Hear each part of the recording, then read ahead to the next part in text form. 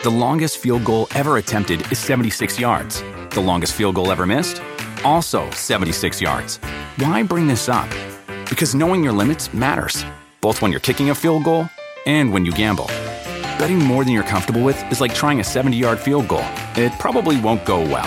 So set a limit when you gamble and stick to it. Want more helpful tips like this? Go to keepitfunohio.com for games, quizzes, and lots of ways to keep your gambling from getting out of hand. Do you want a beautiful lawn? Enter TruGreen, the easiest way to get a great lawn. Just water and mow, and they'll do the rest. Weed control, fertilization, aeration, and more. TruGreen is the official lawn care treatment provider of the PGA Tour, and they have a verified best price, which guarantees you the lowest price with no compromise on quality. You do you. Let TruGreen do your lawn care. Visit TruGreen.com, TruGreen.com, to get the best lawn at the best price with the best people. Guaranteed. Previously on All American. Killer instinct. Either you have it or you don't. He kept saying, I raised Tiger to cut me loose. He knew of his own obsolescence.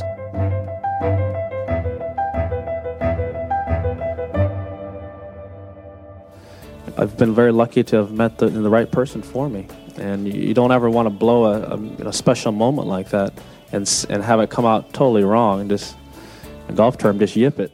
This is Tiger at a PGA Tour press conference in December of 2004. We got this video from YouTube, so pardon the corny background music. I've made championship putts before. I've had to make those putts. I've never had to do that before. Tiger is telling reporters here about how nervous he was just a month before when he proposed to his then-girlfriend, Elin Nordegren. Even if you say it absolutely perfectly, those 4 words, you can always still get denied. You know, if you hit a great putt in a tournament and you know it's in, it's in. It's not going to lip out. You know, you're not going to get denied. Tiger did not get denied when he asked Elin to marry him. But it didn't go exactly as he had planned. The couple was staying at a private game reserve in South Africa when Tiger proposed, and much to Tiger's dismay, someone alerted the press to his and Elin's news. Tiger wasn't even able to tell his parents about the engagement before it was leaked.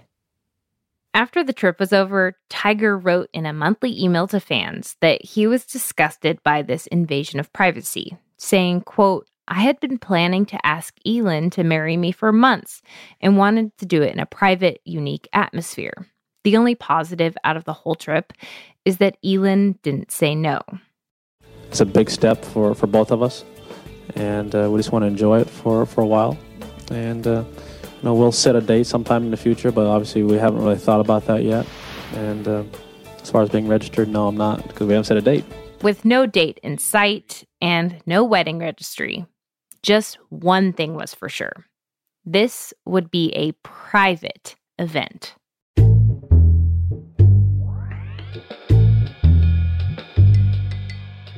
This is All American from Stitcher. Season 1, Tiger.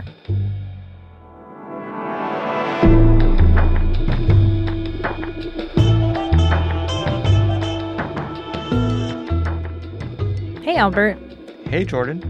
So at this point, Tiger's personal life is taking off. He's in his late 20s, he's newly engaged, and he's got a wedding to plan.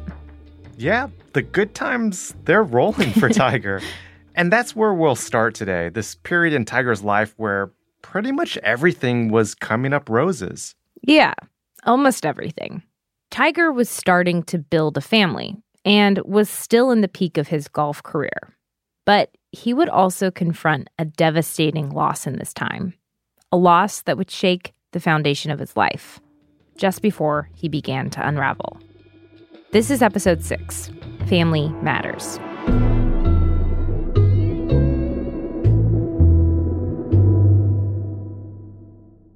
Reportedly, Tiger Woods has taken the plunge. Yes, it was reported that he was scuba diving, but he's also apparently gotten married. His fiancée, Elin Nordegren, in Barbados Tuesday at the high-priced Sandy Lane Resort after Woods reportedly rented the whole place. Many big names were there, including NBA greats Charles Barkley and Michael Jordan. We hear Oprah was there, too.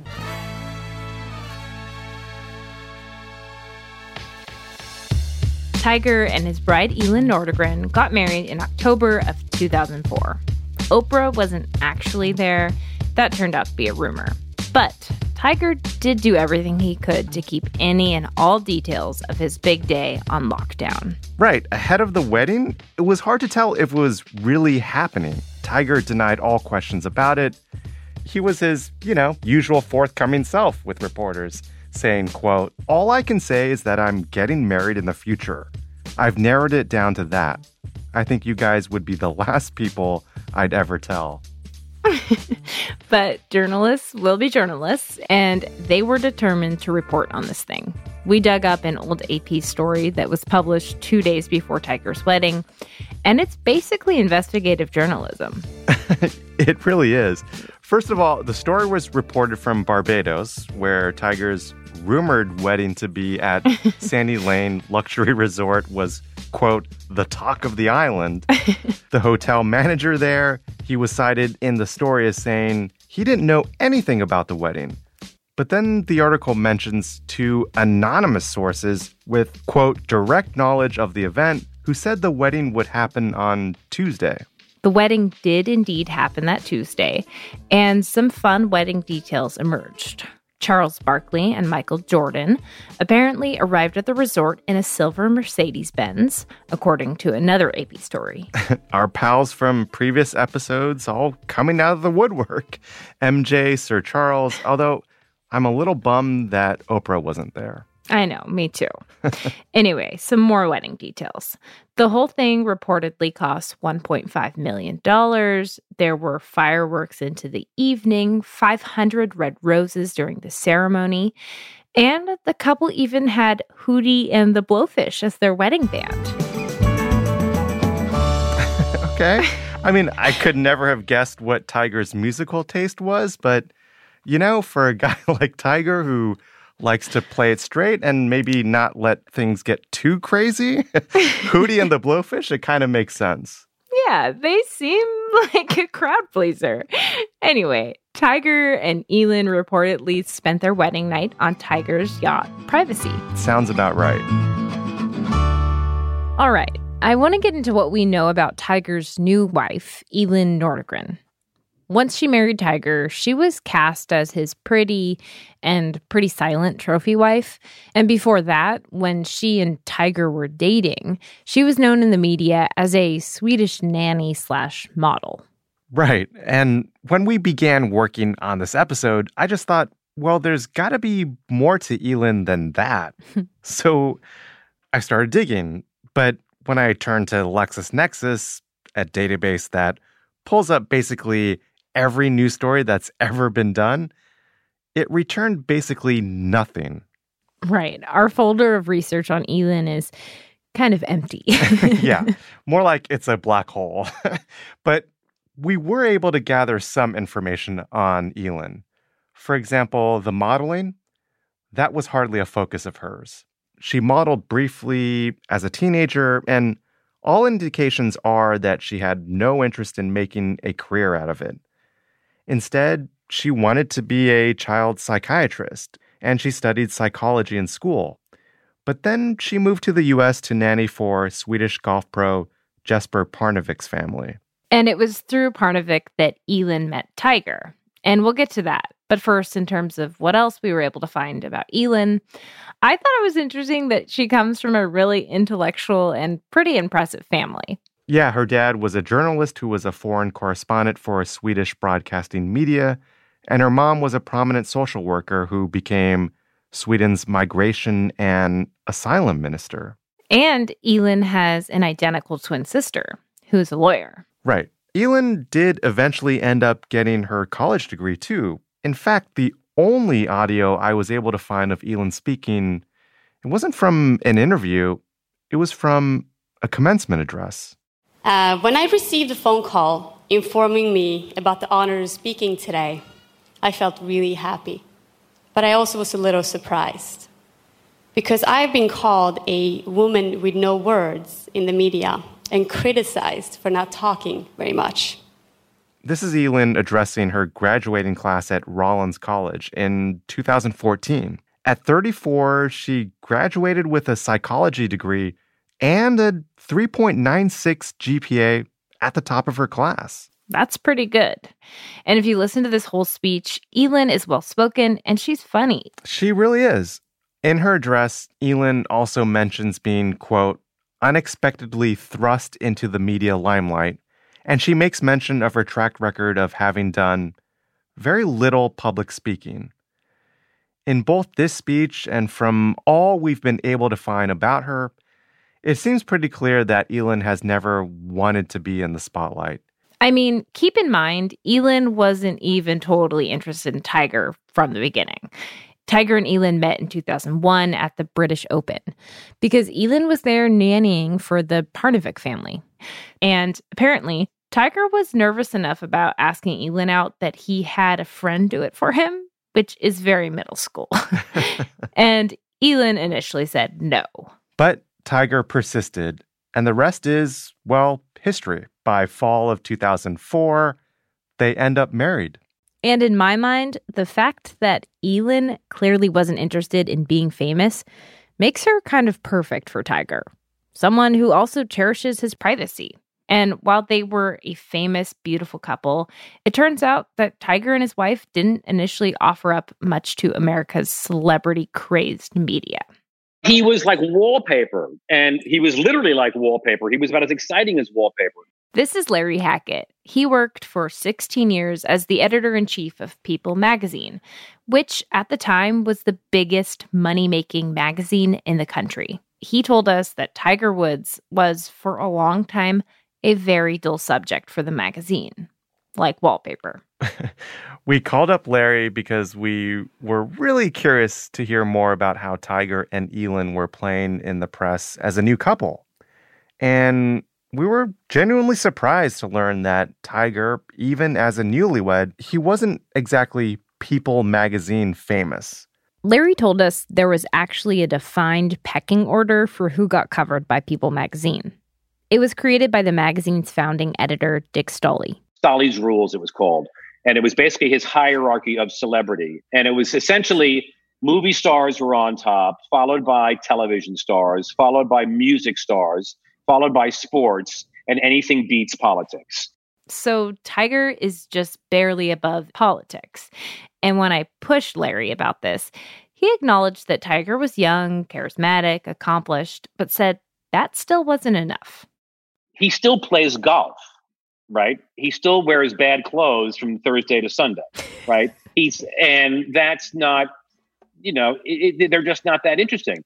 He's weirdly ubiquitous because he's on every ad and every shoebox and every commercial. So he has become a weird commodity that on some levels isn't that interesting precisely because he's everywhere, right? He's everywhere and he's nowhere at the same time.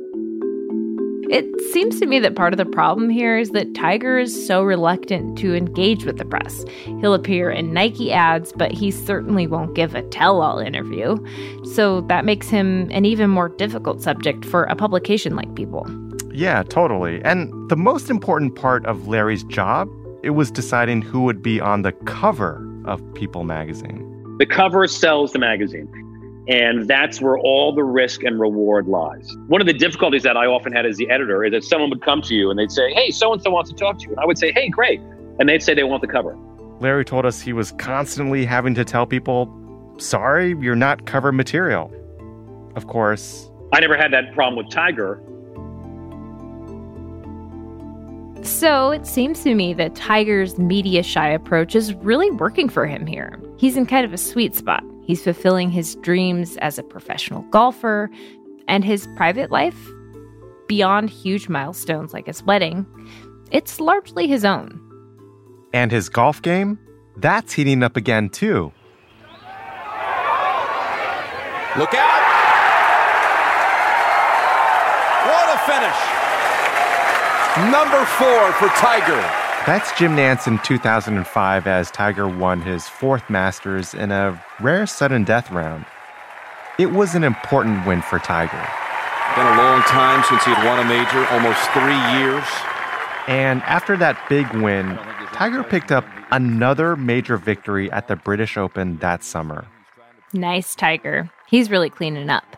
That's 10 majors under his belt. Yeah, he's totally on fire.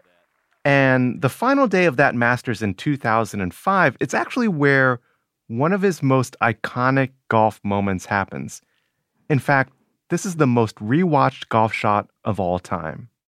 This is the ball of Tiger Woods. Lanny, what about this? Vern, this is extremely difficult. This is one of the toughest pitches on the entire place here. He's got to put this well that you can see him looking up the slope. So Tiger's ball is sitting in the rough, which is the part of the course outside the fairway with the higher grass.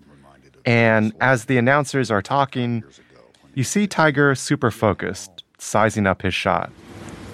You can see him putting it back in his stance right here and picking the club up like he's going to hit right down on it. And he's picked out a landing spot that is a good 25 feet above the hole. There's a good chance he doesn't get this inside DeMarco's ball.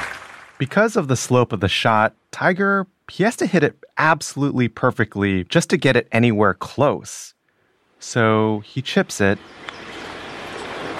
and the ball lands away from the hole, but then rolls and curves down the slope as if there's like a magnet pulling it. Oh my goodness! Then finally the ball, it settles at the edge of the hole, just long enough to let everyone get a good look at the Nike logo on the ball. Oh, wow! And then it drops in. Oh, it's just like Michael Jordan's hole-in-one in Space Jam. You know, I've actually never seen Space Jam. But yeah, it totally is a shot straight out of a cartoon. In your life, have you seen anything like that? For Tiger, this was arguably the most memorable shot of his career. But then, after that high, comes an all-time low.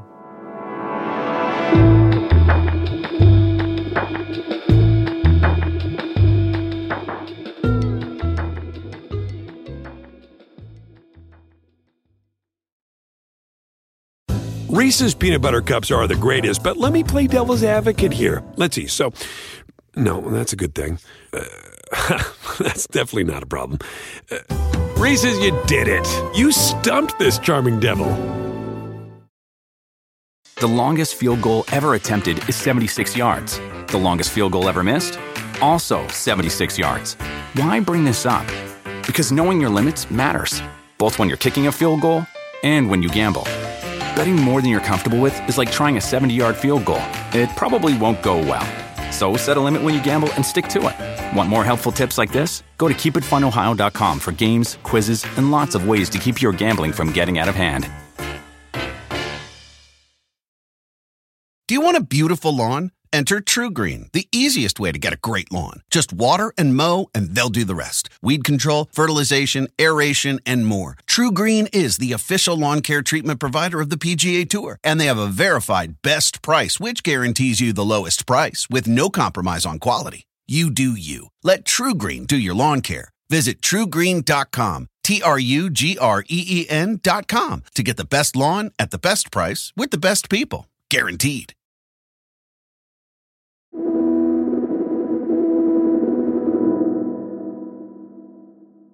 Well, Earl's physical decline had been going on a while, so it wasn't a shock. This is longtime golf reporter Jaime Diaz, who you'll remember from our second episode. In May of 2006, Earl Woods died of a heart attack. Tiger's father, who was also his best friend and greatest role model, who nurtured his son's brilliant talents practically since birth and hugged him after nearly every victory on the golf course, was suddenly gone. He was 74. I think it's fair to say without Earl, there's no Tiger. I don't mean just, physiologically. I mean, just in terms of what he provided psychologically.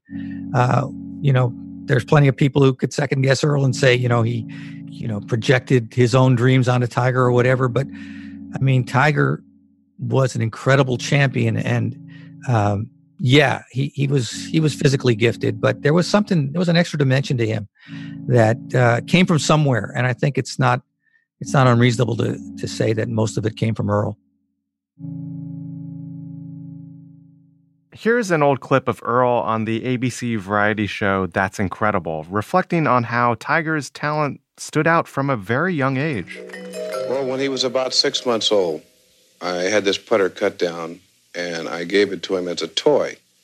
And he'd drag this thing around all over the house. And I worked out in the garage. How's that, Tiger? Boo-boo? Sure was, wasn't it? When he was 11 months old, I took a break, and he walked right over, picked up his little putter, set up just like I did, looked at the net as his target, took the club back, and hit the ball right in the center of the net. 11 months old. Shortly after Earl's death, the family held a private service for Earl in Southern California, and Jaime Diaz was there. You know, the funeral was more, I think, a celebration to some extent. It was well attended. A lot of people, there were some players there, Mark O'Meara and I believe John Cook, Charles Barkley was there.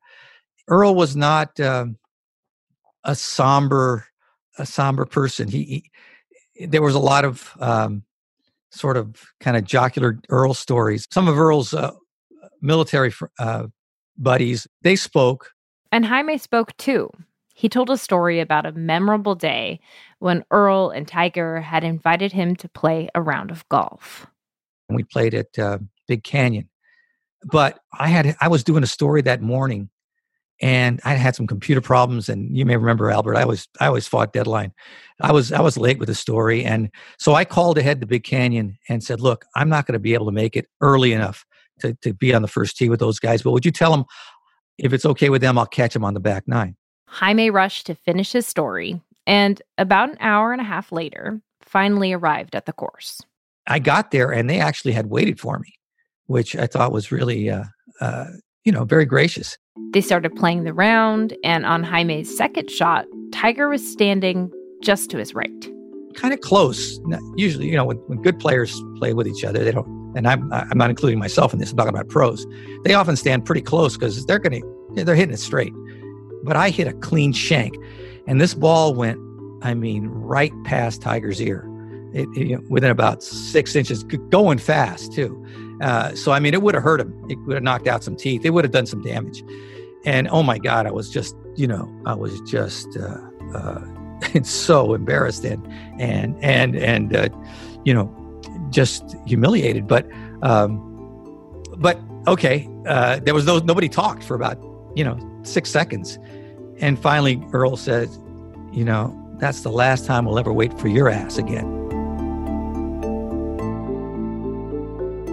And it just broke the side. It wasn't the greatest line, but it was, because of what was at stake. Tiger, to have hurt Tiger Woods, in that moment, he was the most valuable property in sports. And so anyway, it was just a funny moment, but it loosened things up. And at the funeral, Jaime says there were about 200 people at Earl's funeral. Earl's children from his previous marriage attended, and of course, Tiger. Tiger received everyone and hugged everyone. And, there was some closure there, I think, but he still had to adjust. But I think he was ready. I don't think his dad's, people say he went off the rails after his dad died. Maybe. I think by that time, even when Earl was alive, the last couple of years of his life, Tiger had become a pretty independent person. Earl was a great father in most respects, and Tiger loved him. And I'm sure he misses him. He talks about him a lot. As time's gone on, actually, I notice he talks about him more. So, but I think by the time that Earl passed, I think Tiger was ready to be going it alone, so to speak. A month after Earl's death, Nike made a commercial for Father's Day honoring Earl. And Richard Sandomir, who writes for the New York Times, described the commercial perfectly. He wrote, "The images show Wood's father, Earl, cutting his son's hair, Woods handing his father a trophy, and Woods playing baseball and football. Most of all, it shows the affection that was seen publicly in Woods' emotional embraces of his father, most notably after his first Masters victory." Underneath the 30 seconds of imagery plays the wistful 1968 song, "This Will Be Our Year," by the English rock band, The Zombies. Of your love's like the warmth from the sun, and this will be our year. Took a long time to let go of my hand, now the darkness has gone. That commercial aired during the U.S. Open, which was the first tournament Tiger would attend after Earl died, and where, of course, he was asked about losing his father. But Dad was always there. It's been very hard on our family, but I think that the funeral and everything that transpired was what Dad would have wanted, and I'm here to compete and play and try and win this championship. And I know that Dad would want me to go out there and grind it, give it my best, and that's what I always do. So that's what I will certainly try to do this week. Tiger did not win that tournament. In fact, his start was his worst ever at a major. But just a month later, Tiger headed to the UK to compete in the third major of the year, the British Open. He'll finish at 18, and this one for Pops. Major number 11. Tiger Woods is back in the winner's circle at the majors. He's won his third British Open. As the crowd cheered, Tiger hugged his caddy, Steve Williams, and sobbed. And there's the emotion we talked about, guys. They knew it was bubbling under. He won't let go of Steve for a while.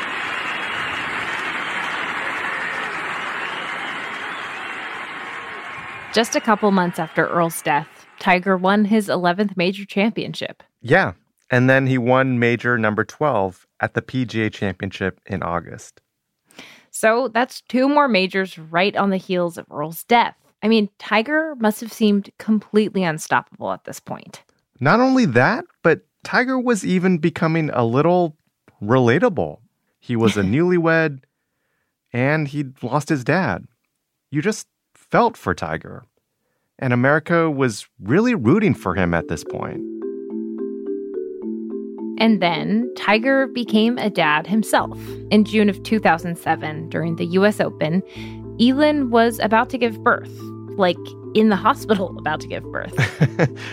Yeah, but the U.S. Open, it was a major tournament. So with Elin's support, Tiger decided he wasn't going to miss it.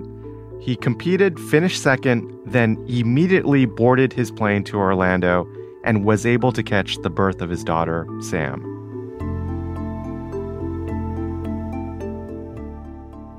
Fast forward to 2009, and Elin is pregnant with their second child. And Tiger's had a couple of injuries. He even had surgery. But he's still competing. And in some cases, he's going against medical advice. Because by this point, now with 14 total major wins under his belt, Tiger was closing in on Jack Nicklaus's record. Tiger was just 4 titles away.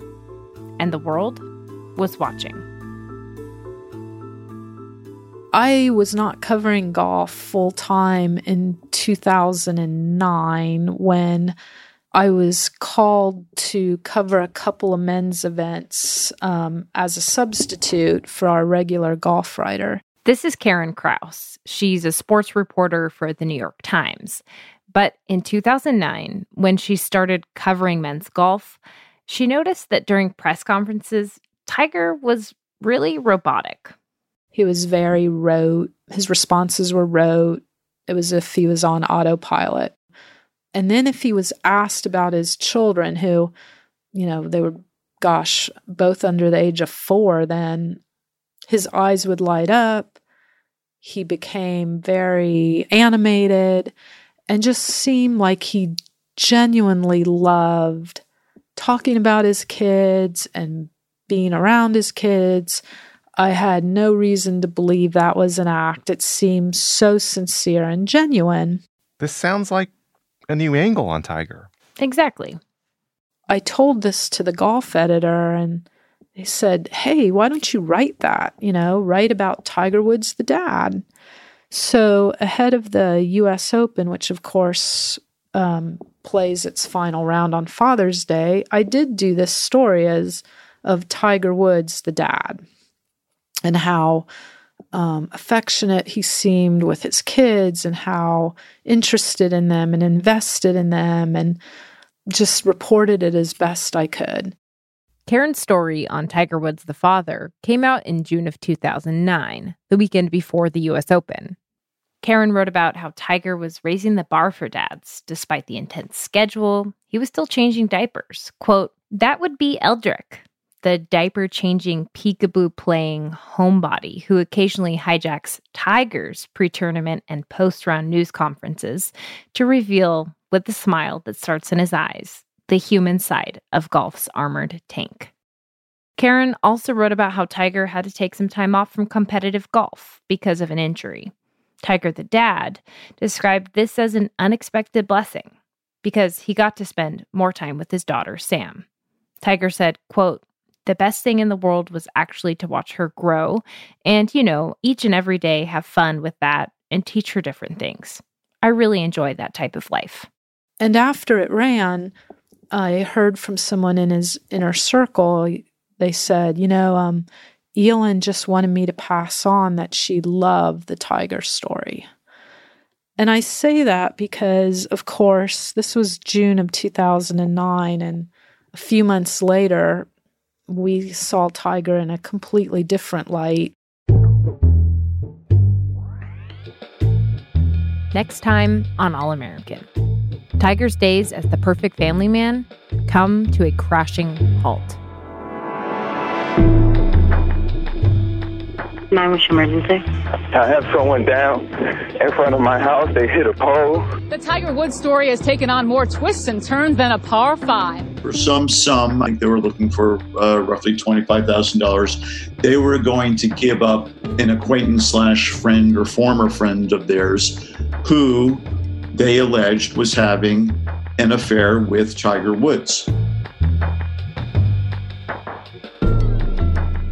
All American is a production from Stitcher. This episode was written, reported, and produced by me, Jordan Bell. Further reporting and production by Albert Chen. Gianna Palmer is our story editor. Abigail Keel is our senior producer. Our executive producers are Daisy Rosario and Chris Bannon. Casey Holford is our mix engineer, who also wrote our fantastic theme music. Special thanks to Nick Dooley for his Pro Tools skills, and to our iconic fact-checker, Kelvin Bias. If you like All American, please rate, review, and subscribe to the show wherever you listen. And we want to hear from you. Send us your feedback and your ideas for who we should cover next season to allamerican@stitcher.com. Thanks.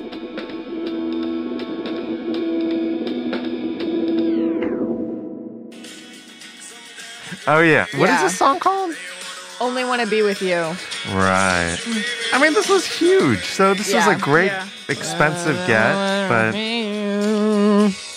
Only want to be with you. Yeah. Stitcher. The longest field goal ever attempted is 76 yards. The longest field goal ever missed? Also 76 yards. Why bring this up? Because knowing your limits matters, both when you're kicking a field goal and when you gamble. Betting more than you're comfortable with is like trying a 70-yard field goal. It probably won't go well. So set a limit when you gamble and stick to it. Want more helpful tips like this? Go to keepitfunohio.com for games, quizzes, and lots of ways to keep your gambling from getting out of hand.